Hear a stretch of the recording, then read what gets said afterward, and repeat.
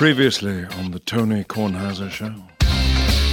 There were snacks. I had some sandwiches. You know, I had a sandwich and I had a bag of potato chips. Oh, so you didn't bring a crust of bread? I didn't bring a crust of bread, no, but I was disturbed when I got home to find out that which I was going to have for dinner Saturday night had been thrown out. I'm just looking out for you. Yeah, I mean, something you had cooked and you felt that something that I'd cooked 2 weeks ago, and I came over in your absence and said to Mom, make sure to throw this out because he's going to come back and want this. I wanted to eat that. It was half the steak. This is General George Washington, and you're listening to the Tony Kornheiser Show. Alrighty then, Michael is here, 6 feet 1 inches away, socially distanced, if we still do that, at Uncle Benny's table. I watched the Nats last night to the great frustration of my life. Max Scherzer had a fine performance. I think he went 7 innings. He gave up 2 runs. He nibbled. You know, I don't really understand it. He gets to 0-2 or 1-2, and then it always goes to 3-2. He's a strikeout pitcher. Yeah, and that's, you know, he had 9 strikeouts last night. Not as many as Clayton Kershaw had last night, I think. More than Syndergaard. Yes, Syndergaard pitched to 1 batter in a minor league trial. Kershaw had another great night. And Scherzer had a great night. And DeGrom, who is the best pitcher in baseball right now, DeGrom had another great night. And the difference between Scherzer and Kershaw and DeGrom is that Scherzer was the only one who lost. And they tell you on the broadcast what a great hitting team the Nats are and how high their batting average is. They lost to Cincinnati, which is not a good team. Not a good team. And they have a weirdly inflated batting average because when they score runs, they score 12, 13, 15, 17 runs. But then they go long stretches without scoring any runs. They didn't have any runs last night while Scherzer was in the game. They didn't have any runs. They hardly got anybody on. When they got him on, they don't move him along. I would bet you that if there was some sort of analysis of runners left on base relative to batting average, that the Nats would have among the worst ratio of that in all of baseball, wouldn't you think? Yes. Disappointing hitting situations would be sort of that acronym that you're looking for here. This is also against Cincinnati, who almost is like the doppelganger of the Nats in that they are at the bottom of their division. And they own one of the worst ERAs in baseball. And you're letting somebody who had a short outing last time he was out was on 2 innings. look like he was a Cy Young candidate. Yeah, it was just awful. It was just awful. So that annoyed me. So I'm going to get off that. And I'm going to get to something else, my cicada review. If you are in the Washington metropolitan area now and you open up a window or you go outside your door, you hear the din of cicadas. You hear the constant noise. You're struck by it shortly, and then you adapt to it and you learn to live with it. It will get louder and louder and louder in the next few weeks. It gets louder and closer to your living quarters. It's now the noise is inside our bedroom. Yes. I mean, so you do all that. And this is what I wonder about. I was talking with my friend Darrell Clark about this last night. Darrell grew up in Massachusetts and I grew up in New York. Darrell doesn't remember cicadas in Massachusetts. I don't remember cicadas in New York. There were, over the last weekend, no cicadas in Delaware. But Darrell sent me a clip of Tiger winning the Jack Nicklaus tournament, the Memorial Tournament in 2004, and you can hear cicadas. Interesting. In Ohio, you can hear cicadas. I'd like to know how far, that's north and west of Washington. And again, I don't know how far north they go, like directly up I-95, because I don't remember them as a kid, but maybe they were there and I just don't remember them. And I don't know how far south they go. I don't know, do they stay in Northern Virginia? Do they go from Virginia to North Carolina, from North Carolina to South Carolina? I'd like to know this. They'll be most numerous and emerge nearly statewide in Indiana and Maryland. I think so. Statewide in Maryland? I think we were in this sort of sweet spot, yeah. Statewide in Maryland, but not down at Ocean City, because you have to cross the bay. You have to cross the bay for that. The southeast corner of Pennsylvania, almost all of Maryland, parts of Delaware and New Jersey. So I guess they have figured out to cross water. Well, they weren't few areas in New York. Few, yeah. Not the good parts. Right. Ohio and almost the entire state of Indiana. Yeah. A few areas in eastern Illinois and northwest and eastern parts of Kentucky. So these are the same cicadas The same breed of cicadas, the 17-year cicada, is that what they are? Yeah, the Brood X. Oh, western North Carolina, East Tennessee, and a scattering around West Tennessee and the northern part of Georgia. It's amazing. So it would seem, I guess that's a generation that got away. Are they aggressively moving further and further out? Yeah, like what's the end goal for the geographically? cicadas? Yeah, do they want Hawaii? Are they saying Hawaii or bust? I mean, how are they going to get there? Do they travel? Like if you take a soil sample and you put it in your suitcase and you get on a plane and you go to Hawaii and you drop it in Hawaii, is that the beginning of cicadas in Hawaii? I don't know. They seem indestructible. I mean, that not individually, obviously, because Bootsy and the Hammer are smashing them. Again, I wish I could share with you the joy that the Hammer has every day when we walk out from the basement. He goes, cicada, again, another. Yeah. So, but they are clearly, as a species, indestructible. So this is, amazing. because we have this cutout driveway, which is where they like to hang out, they are everywhere, and they go into the toys that the boys have. So my job is, I am leaf blower man, where I run ahead of the boys, right, and I get the leaf blower out. This is a battery-powered leaf blower, but powerful. Not like Chatter powerful, but right. but you'd think enough to displace cicadas. Oh no, when they are right side up, feet on the ground, they open up their wings and they flex against you, and they refuse to budge. So then you have to start kicking them. Now half of them are on their backs, almost like they are turtles on the half shell, just wiggling around. You can get those out pretty easily. Yeah, I don't do that. I mean, I don't touch them. When they leave their husks on the fence here, I brush the husks off. I am nervous about the dog eating them, because dogs eat these, birds eat these, and dogs eat these. Dehydrated? Is that what would happen? Well, you could dehydrate them, then maybe pan fry them with a little butter. I have garlic. I've seen that people are putting them in recipes. I will not be doing that. I think there goes dinner tonight. They're insects, and I'm not, they're a good source of protein for somebody of your weight and size. You should be bulking up on these. Yeah, but I could also eat meat or salmon, meat or fish or eggs, and I could get protein, and I wouldn't have to. Would you pick up a live one? Yes, certainly. So I've been picking them up. I've been picking them up by the wing. Yeah. And you think they would just sort of limp away. No, they fly in mid-flight. They just open their wings and take off. Yeah. And they come back. But they're not here for the long term. It's only going to be a few more weeks. I mean, you're going to have to, it's crazy. Now, is there anything with the weather that could speed up the process? The same way that the cold delayed their arrival? Heat, some heat wave, I assume. But I don't know. I'm not a scientist. Which leads me to the other thing that I wanted to talk about not being a scientist. I probably mentioned this the other day that I went to, Mark Toohey was so nice to take me to the baseball game over the weekend, and I was able to sit and have a conversation with Wayne Turnich. And Wayne is Muriel Bowser's chief administrator for public health. And we were talking about the vaccine. And, I expressed the sort of continual nervousness that I have about whether the vaccine will work and do I need to wear masks? Long, yeah, how long? shots. Yeah, all of that. And we were talking about that. And he said, look, the vaccine works. All of our stuff indicates the vaccine works. It wasn't that he said, don't be afraid, but he said, you don't have to be as cautious. I was really being cautious. And he said, the vaccine works. That's why you got the vaccine. Yesterday, I played golf, and I was having the same conversation with Steve Hintish here about the vaccine. And he looked at me and he said, what are you talking about? You're vaccinated. What are you talking about? And it got me to thinking that what I do for a living is I sit in front of a microphone and I yammer. Some people find it attractive, but it has no consequence in the real world. It doesn't make anybody better. It doesn't make anybody smarter. It's just this thing that I do, and I'm very grateful that it pays, because anybody could do it. The people who made these vaccines, not just in America, but all over the world, the people who made these vaccines, particularly, I would say, the people at Pfizer and Moderna, where they're having a rate of success 95% or higher. I mean, they did this in an hour.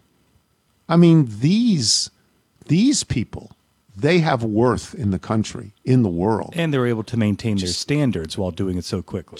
It's just amazing. It's amazing that they were given the task to find a vaccine and basically not rest until they did. And they did it. And these are scientists. these aren't yodelers like me. Then I don't want to denigrate any other professions. But what these people have done around the world, what they've done is save the planet, right? I'm not overstretching that. They've saved the planet.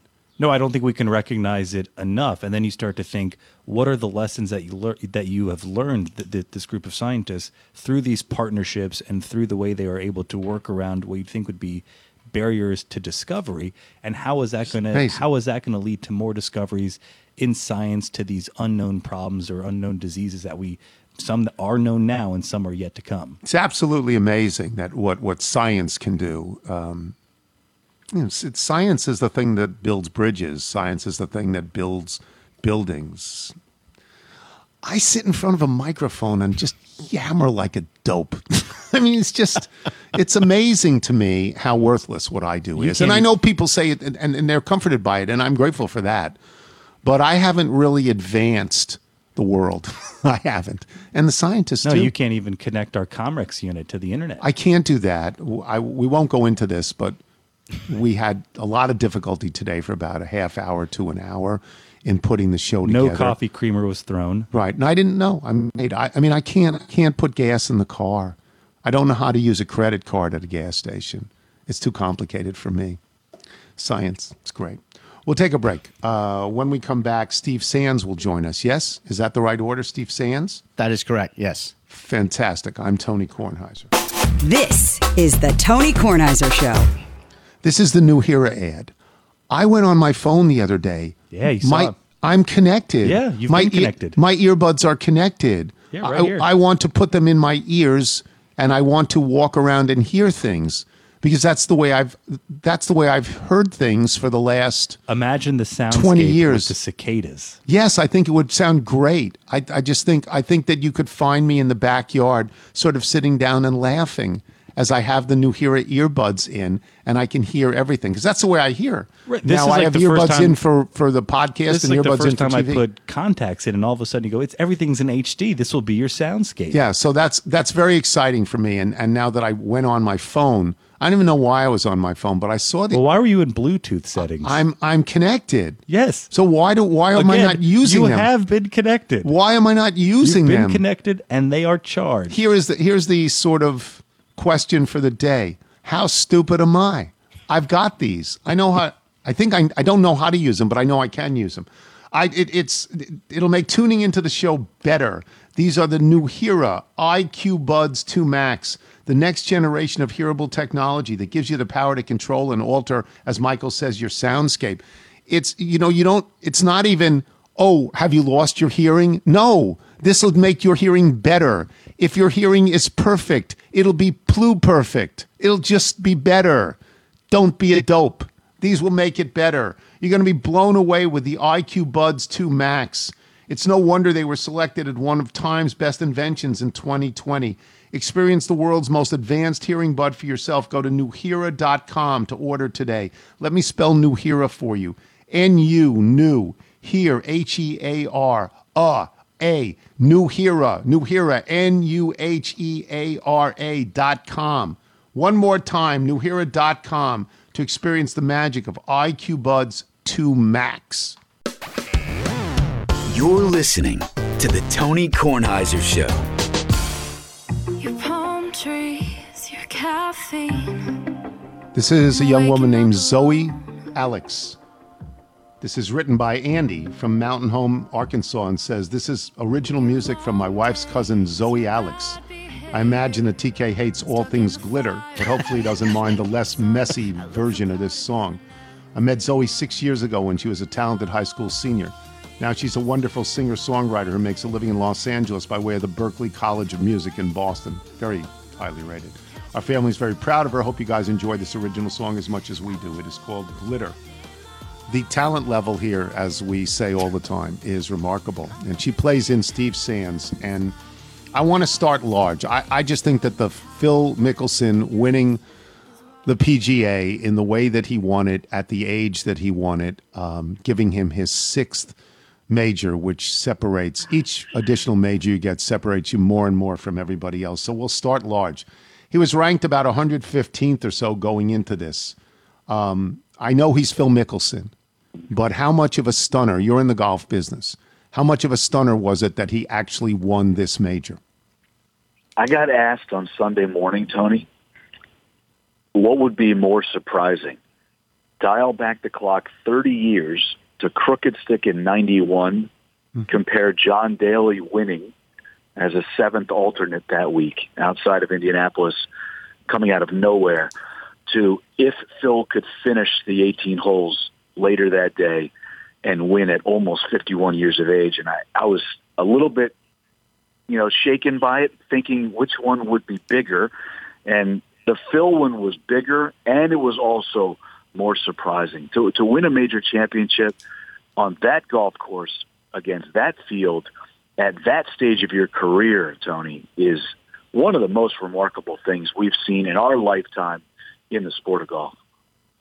I would have said, had Tom Watson at 59 won the British Open, that would be the number one thing in the history of the sport. But he didn't win. He overcooked an 8-iron late in the round. This is a pretty big deal. And you got the full Phil, Steve. You got lots of bogeys. You got bad putts. You got lots of birdies. You got fantastic chips. He went in the water Saturday and Sunday, and he still won this thing, right? That's what Phil Mickelson does? That's what he does. It's Phil the Thrill, man. You never know what's going to go on. He's got that one-shot lead.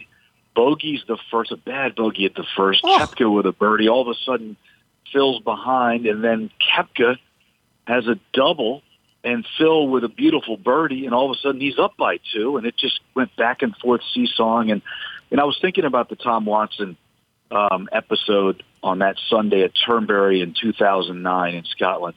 I was there with Frank Nobilo, a good friend of mine who now calls golf on CBS. He had 11 and 16, 2 holes on the back 9 on Sunday, and he and I were texting back and forth during the telecast.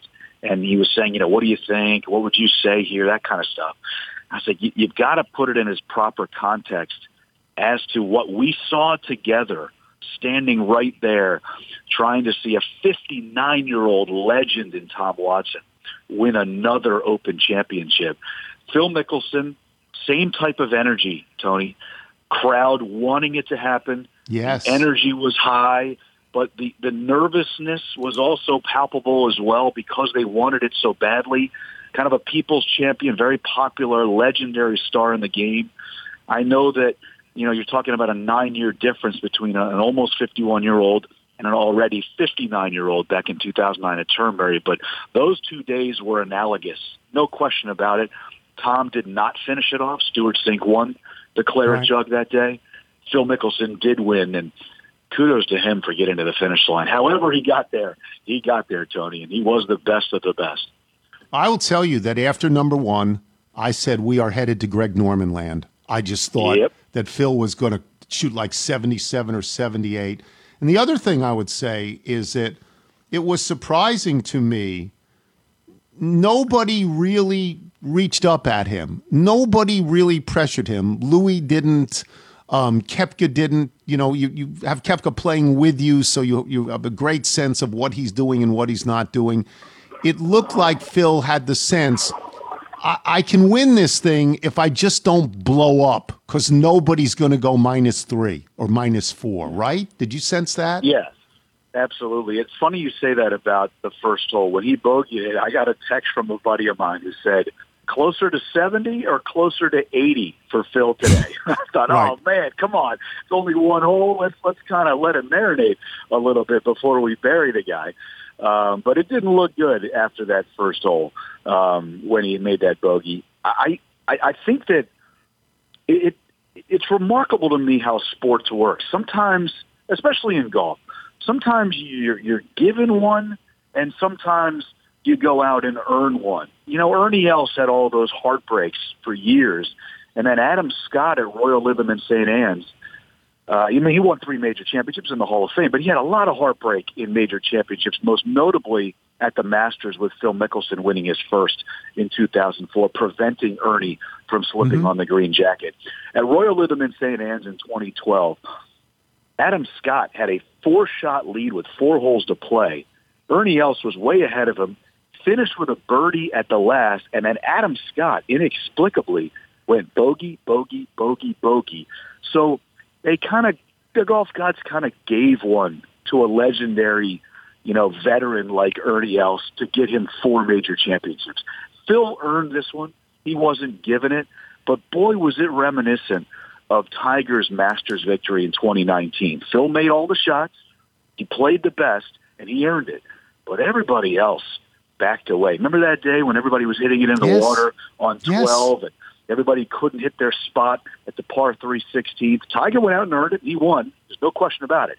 But what happened on Sunday was the same exact thing with Phil. Koepka couldn't keep it together. Oosthuizen couldn't keep it together. Kevin Streelman didn't make a run. Hideki Matsuyama backed away. Everybody kind of backed away and kind of bowed to the legend of Phil Mickelson, and he earned his 6th major championship. It was a remarkable day on both ends of the spectrum there.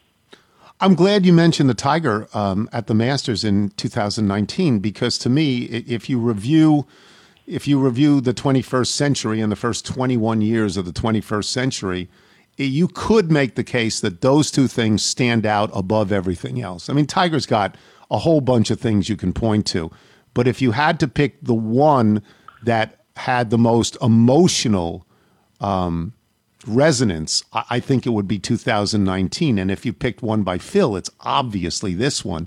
And they are the dominant, no matter how many majors that Rory and Koepka and Spieth have won already, Phil and Tiger own the century, right? They own it.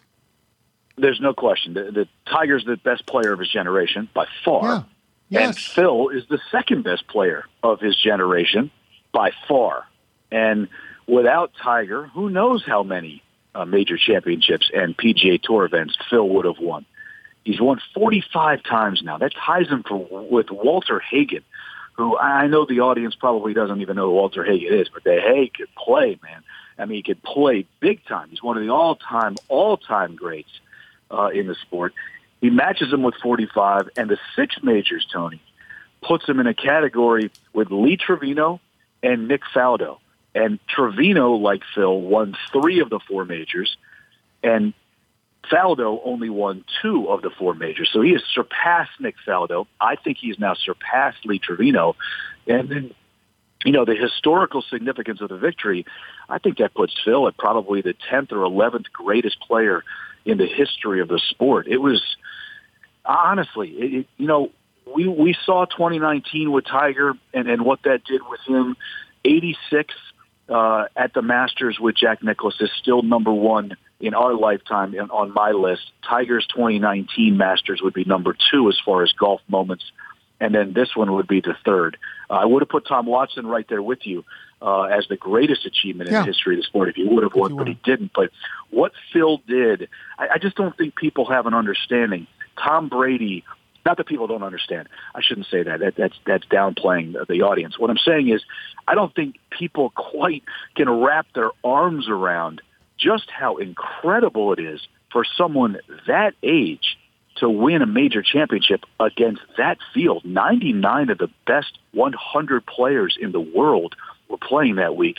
It's a golf course that should not have matched Phil Mickelson's skill set, and he's at an age where he should not even be competing against those guys. And he went out and won it rather convincingly. I was amazed at what happened. Tom Brady winning the Super Bowl in his early 40s. Nothing is going to match that because football is always king. But man, oh man, did Phil Mickelson come close to doing what Brady did earlier this year. Those are the 2 biggest accomplishments in athletics, in my opinion, in the United States in 2021 by far. So, and the American public responded at 7:00 when Phil is about to wrap the whole thing up. 13 million people are watching. That's the high point in the ratings. And if you don't think that's a lot, the baseball and basketball would die to have that. Die to have 13 million. This is golf. This is a niche sport, and in 13 million people because Phil brought them to the set. He said afterwards, Steve, I watched this. He said, I may never win another tournament. Then he smiled and he said, and I may win a tournament here or there, which brings us to Torrey Pines, where he grew up, that he needed, as of last week, an exemption to get in, and now he's in for the next 5 years. I don't think he can win it, but you know better than I. Could he win it? Yeah, I don't think he can win it either. I'm with you. Right. But, yeah, why not? It's Phil Mickelson. Remember the old commercial, What Will Phil Do Next? Yes. You never know. Here's the thing with Phil. Phil is one of those guys in his career when he has won. Now, it's totally different now. But when he has won, he does go on hot streaks. He gets on these runs. He's won 3 times at Torrey Pines. He's born and raised in San Diego. Torrey Pines, a legendary golf course in Southern California. He won those 3, however, before it was redesigned, before the changes to the golf course. He has not been copacetic with that golf course in the last decade or so.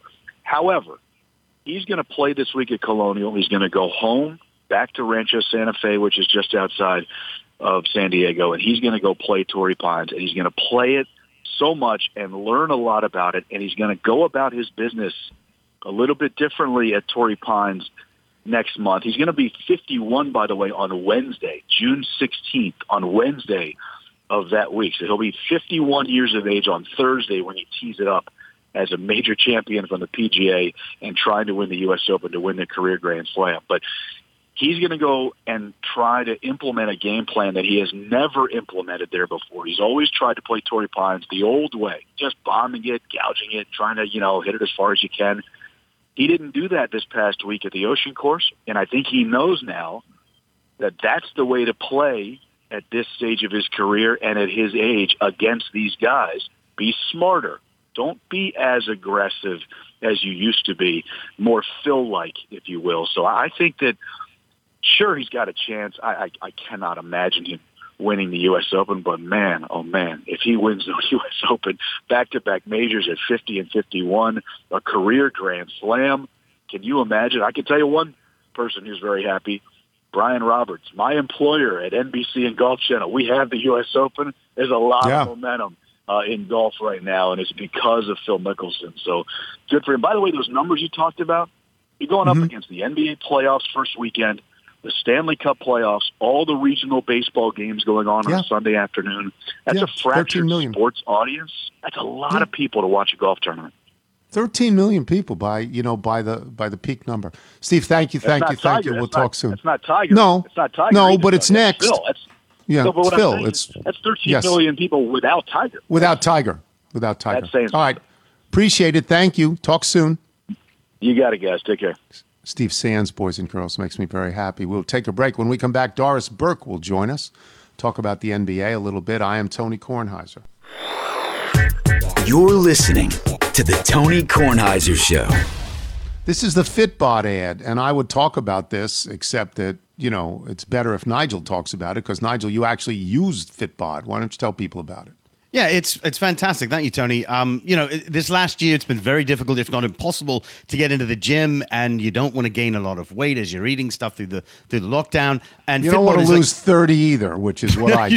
You don't want to do You that. don't want to do that. But having Fitbod, this app on your phone, it's like having a personal trainer right there with you. It's whatever exercises you want to do, it walks you through. It's got video tutorials. Whatever sort of goals you're reaching, it walks you through everything. It's very user-friendly, and it's just invaluable in these times. And I love it, and I think everyone will. So let me get to some of the copy here. Fitbod creates a program based on your unique body experience and environment. Their algorithm uses data and analytics to help you build on your last workout to maximize your results. Whether you're exercising 3 days a week or twice a day, every workout, each and every workout, scientifically proven to be better than the last. Fitbod workouts are balanced to avoid overworking muscles with varied exercises to keep you sharp. You have no equipment? Don't worry about it. Fitbod has body weight routines for those looking to get fit at home or on the go. It's super easy to use. It has HD video tutorials to make learning new exercises a breeze. It integrates with other fitness and health apps like Apple Health and Fitbit and Strava, or Strava, however that is pronounced. Personalized training can be tough on your budget. Fitbod's only $9.99 a month, or $59.99 a year. And if you sign up now, you'll get 25% off your membership. Pick up the pace on your fitness journey with Fitbod today, and your future self will thank you. Get 25% off your membership at fitbod.me/Tony. That's 25% off at fitbod.me/Tony. Use the code, people. You're listening to the Tony Kornheiser Show.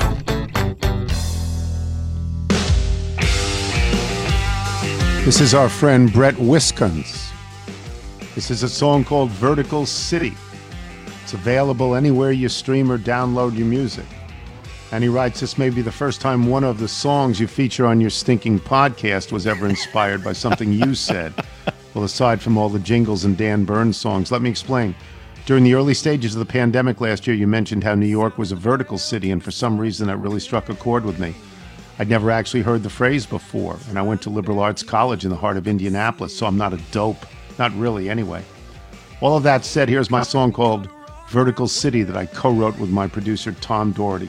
Isn't that nice from Brett Wiskins? If Brett Wiskins or anybody else, Michael, wants to send us their original music, which can be heard in its entirety at the end of the show, how do they do it? Send us your music by emailing it to jingles@TonyKornheiserShow.com. And Brett plays in Doris Burke, who I've had the pleasure of watching on television and meeting and talking to a couple of times. And first question that I wrote down was the biggest surprise of the playoffs so far. And then I realized, how stupid is that? They played maybe 1 or 2 games.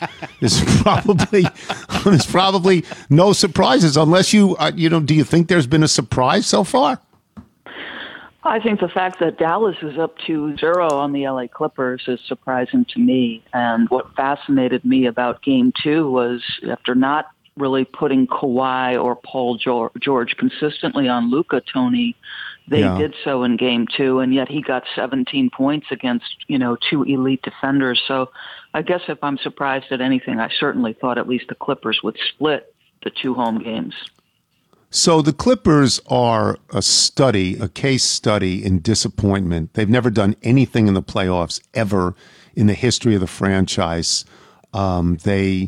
They are owned by a guy who, jumps around a lot and tries to make good moves and brings in big name players, and you think good, but if they lose, they get their just desserts for clearly tanking. Tony, I always go back when I see a team do what the Clippers did down the stretch of the regular season, go to what Jeff Van Gundy has always said over the years, like, you're going to play everybody at some point anyway. And so to I don't want to say mess with the game, but to look like you're ducking somebody, what message does that send to your team? So, I heard Ty Lue's answer.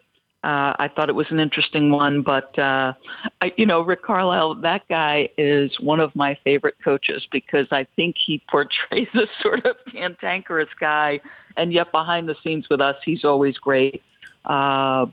But I couldn't be more impressed with Luka Doncic. I don't know about you, Tony. There were times this year where his 3-point shooting is always sort of like the one thing I question, and yet when the playoffs come, he hits big shot after big shot. He's one of my favorite players to watch. So this series is just fascinating to me.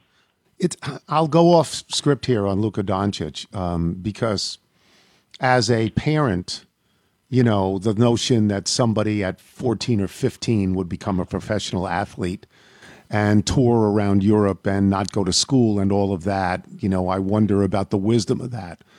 By the same token, he is completely fit and equipped in all levels to be a professional basketball player. And you sort of have to think that gave him a running head start, beyond anybody else who's ever come out of Europe. I mean, he looks like the greatest player ever out of Europe by a wide margin, does he not?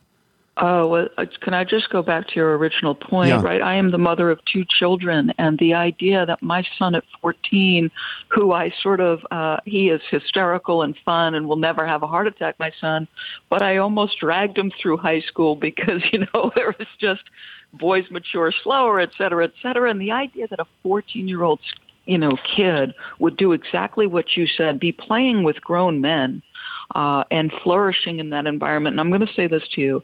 I once saw his mother do an interview about this very topic, and she sort of in a heartfelt way said, but my son came to me and said this is what he wanted. And of course, she was in those cities with him. And so I felt better about the circumstance because here was this young man who was so passionate about what he was doing. And what parent, mother or father, who when your child finds their passion doesn't do everything in our power to encourage that. And so I couldn't agree with your sentiment more. And yes, he is completely equipped, both physically and mentally. And Kevin Durant said something in an interview about Luke. He said, he pretends to have no athleticism, and the next thing you know, he's got his shoulders past you and you're in trouble. And the other thing is, listen, Dallas is going to be a much more dangerous team if Tim Hardaway is doing what he did through the first 2 games. You're not going to beat quality teams with one guy. Hardaway was great in games 1 and 2. Kristaps great in game 2. So we'll see if they can sustain that. I'll go back to the parent thing. Let me just go back to that for a second, because we have seen in our lives, we have seen gymnasts, female gymnasts, start really early and tour the world really early. Mm-hmm. And most of them, it seems to me, do okay. They do okay down the road. But we have seen tennis players not do okay down the road. The one who turned his life around was Andre Agassi. He was, a pro at 14 and annoying. And then in his 30s and 40s turns into what I think is a model citizen, and his intellect catches up with his physicality. But we have seen young women especially ruined through that tennis experience. So I know you feel the same way as a parent. There's that part of you that says, boy, I hope this works out. I hope that this child hasn't given up too much to realize, a dream, the single focus that children have differently than adults, right? I mean, we're together on this one, aren't we? We are, and it's interesting that you and I have had conversations as it relates to professional athletes, because I remember being on PTI with you when the Markelle Fultz situation was unfolding in Philadelphia. And I think as long as at the heart of what the parent is doing is the health and well-being of the child, then it makes sense. Or if that child has to come through very difficult circumstances where maybe they're not getting great support and guidance from their parents, is there something innate in that child, some sense of strength, or the challenges that person faced early? Does it maybe refine that person, and the strength of character of the individual sort of comes to bear? Tony, it's a fascinating conversation. You can talk to college basketball coaches about how significant a parent's role is in what eventually comes to campus and then tries to contribute to a basketball team, which obviously those are the athletes I spend the most time with. I couldn't agree with you more. Yeah, it's fascinating. It is. I'll get off this so that people are saying, what are you, on the couch with Dr. Freud? Let's move on. So we'll move on. I'm going to ask you if you like the play-in, but I'm going to twist it a little bit, because you have been a basketball coach in your life. Would you like the play-in if you finish 7th or 8th? Yeah, I think, obviously that is the people you heard from the most. When it looked like Dallas was in the play-in, Luka Doncic sounded off. Same with LeBron James. Mm-hmm. You know what? I think clearly the play-in had the desired effect. And as a basketball fan, and this is the way I come at my job, right? I have played and coached the game, but I've never done that at the NBA level, obviously. The most important constituents are your fans, right? They're driving ratings. They are the ones bringing the passion and buying League Pass and doing all the things that help your league grow. And on the final day of the NBA season, Tony, only, I believe, 2 things were decided: the San Antonio Spurs position and one other team, the Boston Celtics. So much was in play. It has basically helped with the tanking situation. There was a level of excitement and enthusiasm. I just think you have to constantly be evaluating yourself as a professional sports league. And I think it's one of the things the NBA does best. Who knows if this is the final iteration, but I think it's good for the game, yes. Oh, I think it's great. I think when baseball went to the wild card playoffs, it's good for the game. You ask yourself, this is a television show. What is the highest rated television show? It's football. Why is it football? Because it's single elimination all the time. I mean, this is the stuff that makes it interesting. In fact, I'll stay with television for a second, because Wilbon makes the case with me all the time that the league needs to move away from LeBron and Steph Curry and embrace newer, younger stars. And I say to Wilbon, if I'm Adam Silver and I've lost Curry already, I can't lose LeBron. I just can't lose LeBron. And he says, yes, you can. Don't be afraid. Yes, you can. What do you think? Well, I think you might take some lumps if you lose LeBron, but I think for the long-term health and viability of the sport, it's probably time, right? LeBron is approaching the 19th green, appropriately so, or at least we think he is. I know he's testing the limits. He and Tom Brady redefining what is the end of a career in terms of years. But the fact of the matter is he's going to leave at some point. And so you have to start building your league and getting other players to be the driving force of the league. And I think, you've obviously got some excellent options. Doncic, comes to mind. I'm fascinated. Do you think, Tony, that Doncic can captivate the fans' imagination because he's not an American-born and we've not been exposed to him the way we have to Zion Williamson? Do you think he could capture the imagination and be a ratings driver? Because to this point, we haven't seen that. I actually, at the moment, I would say no.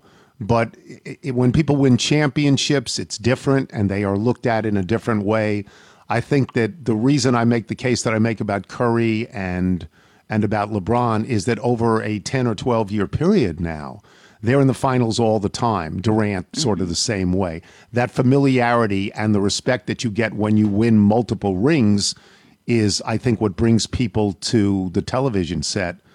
So I think there has to be a certain amount of success. And it's interesting to me because I do say this other thing to Wilbon, that the level of excellence in basketball, it seems to me, has grown far greater than in football or in baseball, which are other sports that I understand. These guys, you can hit them in the head and they can be twisting around and they still make the shot. The superior level of athleticism is sort of scary. And as people wonder about tinkering with baseball, say moving the mound back to stop pitchers from being so dominant, do you ever think of something that basketball may need to consider to sort of blunt the fact that they're so good that it's almost boring, their excellence? Well, this is a great conversation because the fact of the matter is, and people are talking about, well, is this really basketball? They've given the offense such an advantage. You can't touch anybody up. These guys are more skilled than they've ever been. Whew. There is no question about that. Here's the difference in the NBA now, most significant from 10 years ago. The single hardest shot in basketball, in my estimation, or should be the hardest shot, is the off-the-dribble three-point shot. Well, guys are now making off the dribble, not only off the dribble threes, they're making sidestep and step back threes. That's impossible to guard. To close space and get a challenge on, James Harden if he's making that move, or Luka if he's making it, it's impossible. Now, Steve Kerr has talked about the fact that, yes, they are more skilled than ever. And he played it with Michael Jordan, and he's saying that across the board more skilled. Now, there's some fundamentals lacking, right? The understanding that you can't let somebody get behind you in a transition opportunity. The simple fundamental of, short step, choppy closeout to contest a three under control without fouling. Those things are missing. Here's what I wonder. Do we need to pull back a little bit on the advantage we've given the offense? If I cannot put my hand on Stephen Curry as he's running relentlessly around screens, gives up the ball, and he becomes more dangerous.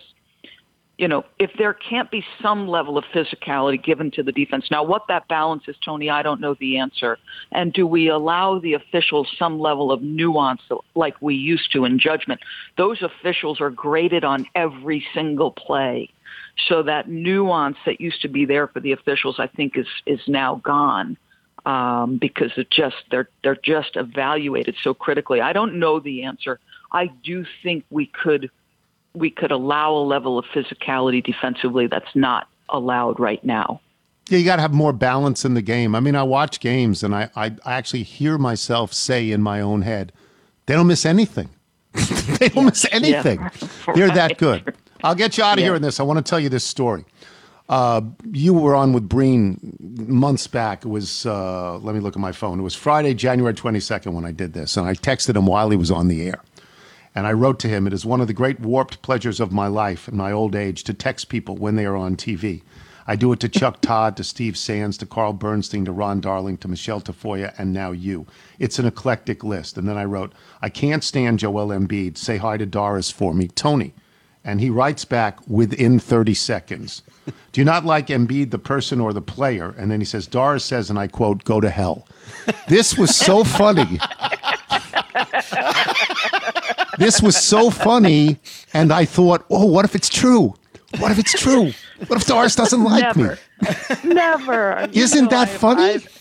I think that is hysterical, and it is so Mike Breen. Yeah. And you know I would never say that. You and I have crossed paths periodically, and it's been a great pleasure for me. I've told you I think your and Mike's show is the best 30 minutes on ESPN's air, and I think you're brilliant. I would never say go to hell. I'll tell Breen go to hell before I tell you go to hell. So funny, though. It scared me for months. Doris, thank you so much. I'll tell people of the technical difficulties that we had today. Thank you. We'll talk to you soon. Thanks. Sounds good. My pleasure. Bye-bye. Doris Burke, boys and girls. We will, okay. Michael has a read. Go ahead. There's no music? Oh, no. Yes, I have to do that. So, because we're ultimately, we're out of order. You're out of order. Yes, you're out of order. The whole court is out of order. Yeah, so we will come back and we will do email and jingle when we return. I'm Tony Kornheiser. You're listening to the Tony Kornheiser Show. This is the Sunday read, and they want me to riff on common problems that you might have with your lawn the same way I do. This is the time of year where my grass has been growing, but we've had our first few heat waves, and you're starting to get some of those pesky brown spots, and this is just from the sun angle and the heat. And I've not added my Heat Defender smoothie bag that I will get later this month, I am assuming. With Sunday, you can see your lawn thrive with your own custom lawn care plan from Sunday. Sunday is more than just a lawn care product. It's a custom lawn care plan with a variety of ways to help you grow a beautiful lawn, control weeds, and remove pests. Remember the remove pests? Remove pests, because I have a phone call I'd like to update you about just after this. They take out all the guesswork and all the unwanted chemicals so you can grow a beautiful lawn that's better for people, pets, and the planet. This is my personal endowment. So I'm on the onboarding call with the Sunday team about their new pest control products. So I just want to give you a tease as to some of the great names for the products that could be coming your way. Do you have bugs in your yard? You might be looking for Bug Doom, a big jug of that. Bug Doom. Say goodbye to your bugs as you fire up that outdoor grill this summer grilling season. Bug Doom. And actually, they do the same analysis. Isn't that a golf course in Ireland? Bug Doon? Or Doonbeg? That's a different pronunciation than Bug Doom. A big jug of that. So you just plug in your lawn and they do a soil analysis as to some of the pesky little problems that you might have running around. Again, not Bootsy and the Hammer. And if this is your first time getting serious about lawn care and the pesky products, you can, I sort of messed that up. I'm sorry. It's all right. I was getting so excited. About the Bug Doom. Sunday makes taking care of your lawn easier than ever. Just go to Sunday.com, put in your home address, and then their free lawn analysis tool will take care of the rest, all in just seconds. Going back to Bug Doom, I can't wait to tell you what the mosquito control is called. Oh. Well, we'll get to That's for the next one. Okay. This is an all-June flight. Sunday uses soil and climate data to create a tailored nutrient plan so you get all the stuff your lawn needs, nothing it doesn't. It's made with ingredients that you can actually pronounce, like seaweed, iron, molasses. Sounds like a great breakfast. So you can grow better and feel better about it. They explain exactly what you get and why, and with Sunday, everything is waiting at your door when you need it. All you have to do is attach the ready-to-use pouch to a garden hose and spray. Lawn care used to take up my whole day. Now it takes less than 15 minutes. Best of all, this stuff really works. Let Sunday take the guesswork out of growing a greener, more beautiful lawn this spring. Visit getsunday.com/Tony to get $20 off your custom lawn plan at checkout. That's $20 off your custom plan at getsunday.com/Tony. Bug Doom. Use the code, people. You're listening to The Tony Kornheiser Show. The Tony Kornheiser Show. 1, 2, 3, 4. Here comes Tony's mailbag. Got your email, faxes, and your notes. Here comes Mr. Tony's mailbag. Gonna read some for all of your folks. That's Greg Rosendahl and Lindsay Merrill. We thank them very much playing us back. Nigel, why don't you do the Bethesda Bagel ad? Thank you, Tony. Bethesda Bagels, we love them. You will as well. All you need to do is go to BethesdaBagels.com for the location in the DC area nearest you, then pop on in, and you will be thrilled. That's about it for us today. Before we get to the mailbag, just let me say, so we finished the 18th, and he's going to stiff me. And I say, hey, Lama, hey, how about a little something, for the effort? And he says, oh, there won't be any money. But at your deathbed, you will receive total consciousness. So I got that going for me, which is nice. That's Bill Murray, of course. It's just brilliant. Thanks to our guests today, Steve Sands, Doris Burke. Thanks to our sponsors today, Sunday, Fitbod, New Hera. Remember, you can listen to us on Apple Podcasts, Spotify, Google Play, and Odyssey. Get the show through iTunes. Please leave us a review. From Bill Borda in Charlotte, North Carolina, good counsel high school class in Washington, D.C. of 1987. Had my first David Aldrich moment this past Sunday while attending my son Hank's graduation. Hank, from Notre Dame. When they announced the commencement speaker, I turned to my wife and I said, I know him. The speaker was none other than the great Jimmy Dunn. For years, I always wondered why you had bestowed such a lofty title upon him. Well, after listening to him from the edge of my seat for 25 minutes, I soon understood.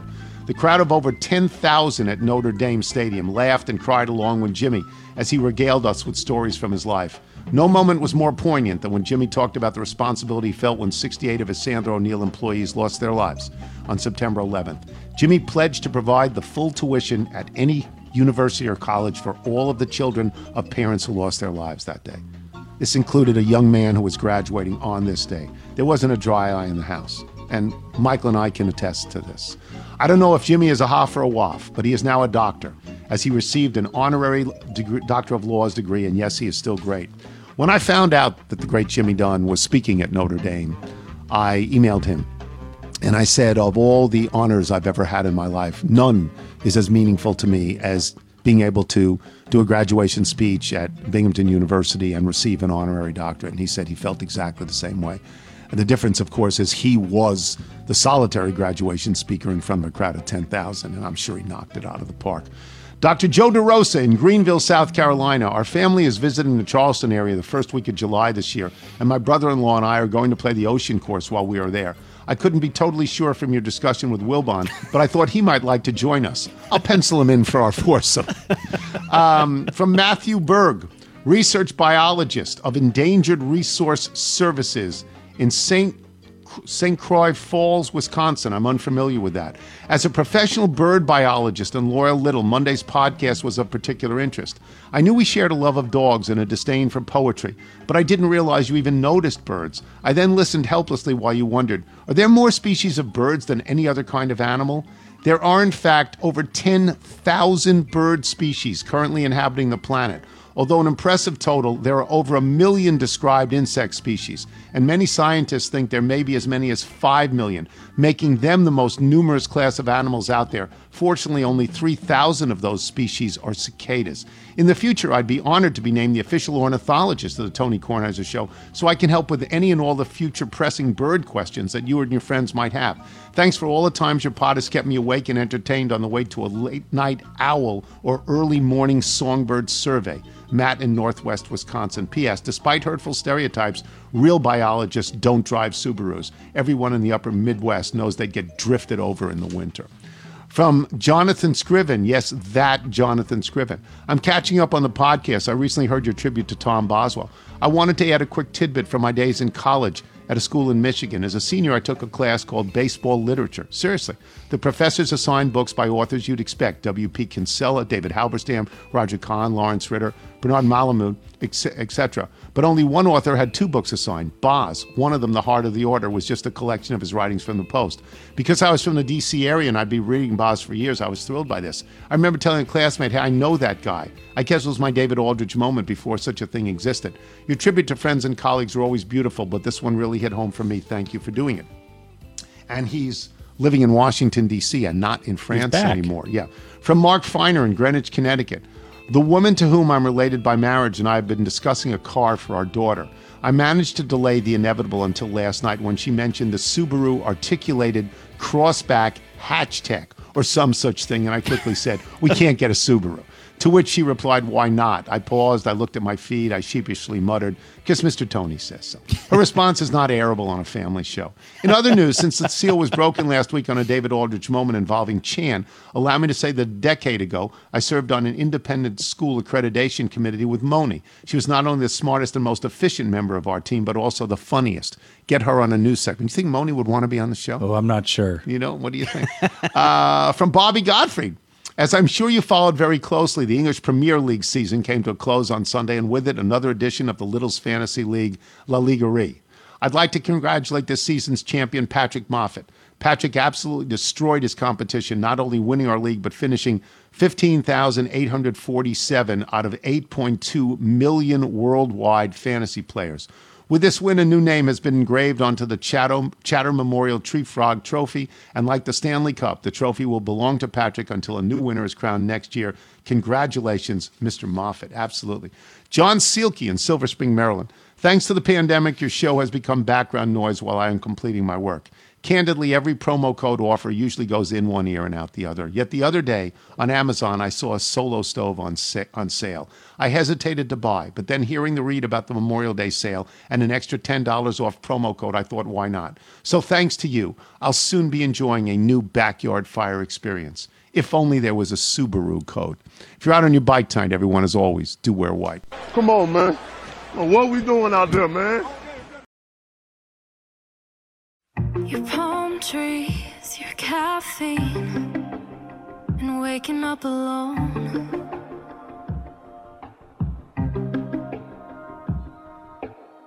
Your long days, your bad behavior, stuck in the fire of each new sun. I look for part of you in everyone. You're in my skin like glitter. One turn away.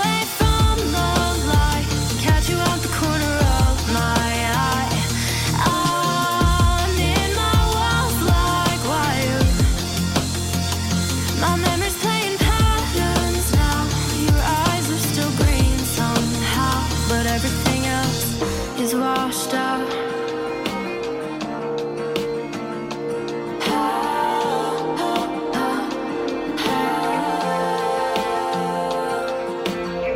Your laundry and mythology, your limestone.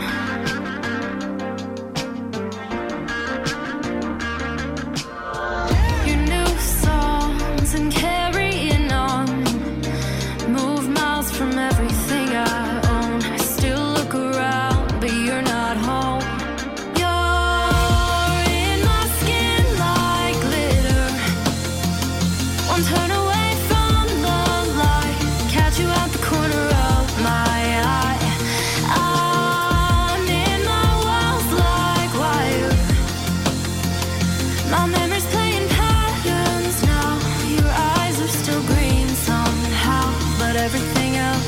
Is washed out.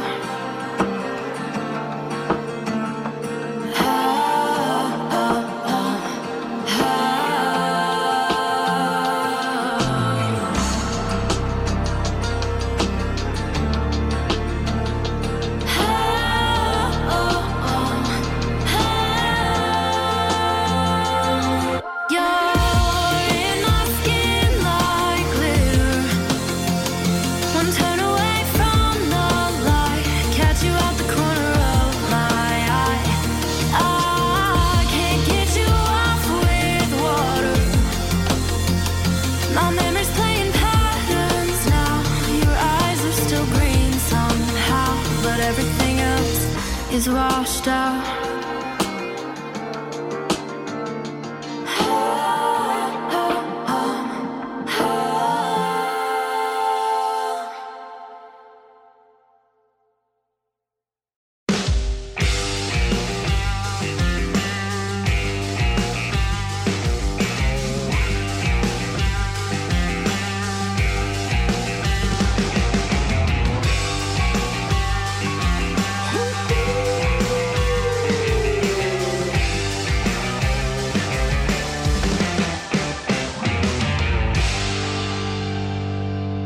Sounding the bell can be such a pity.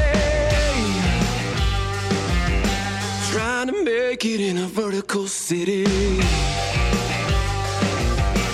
Pull the plug and cut her on now, Willie.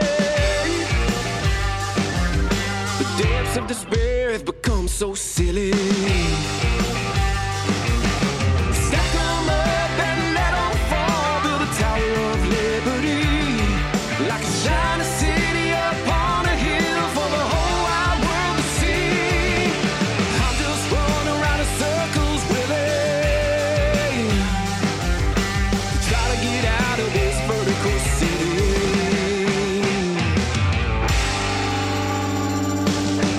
Gather and huddle up in your masses. Shout out gaslight anthem till it passes. Down to zeros on time next month. Yeah, say that's a pretty good job we've done.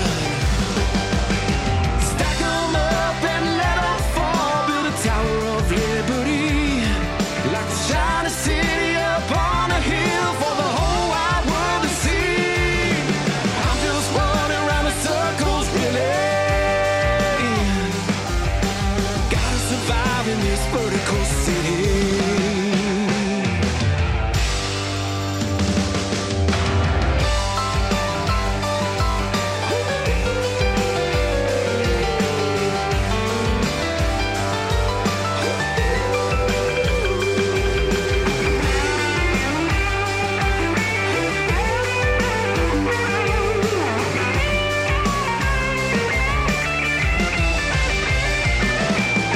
Stack 'em up and let 'em fall. Build a Tower of Liberty, like a shining city up on a hill for the whole wide world to see.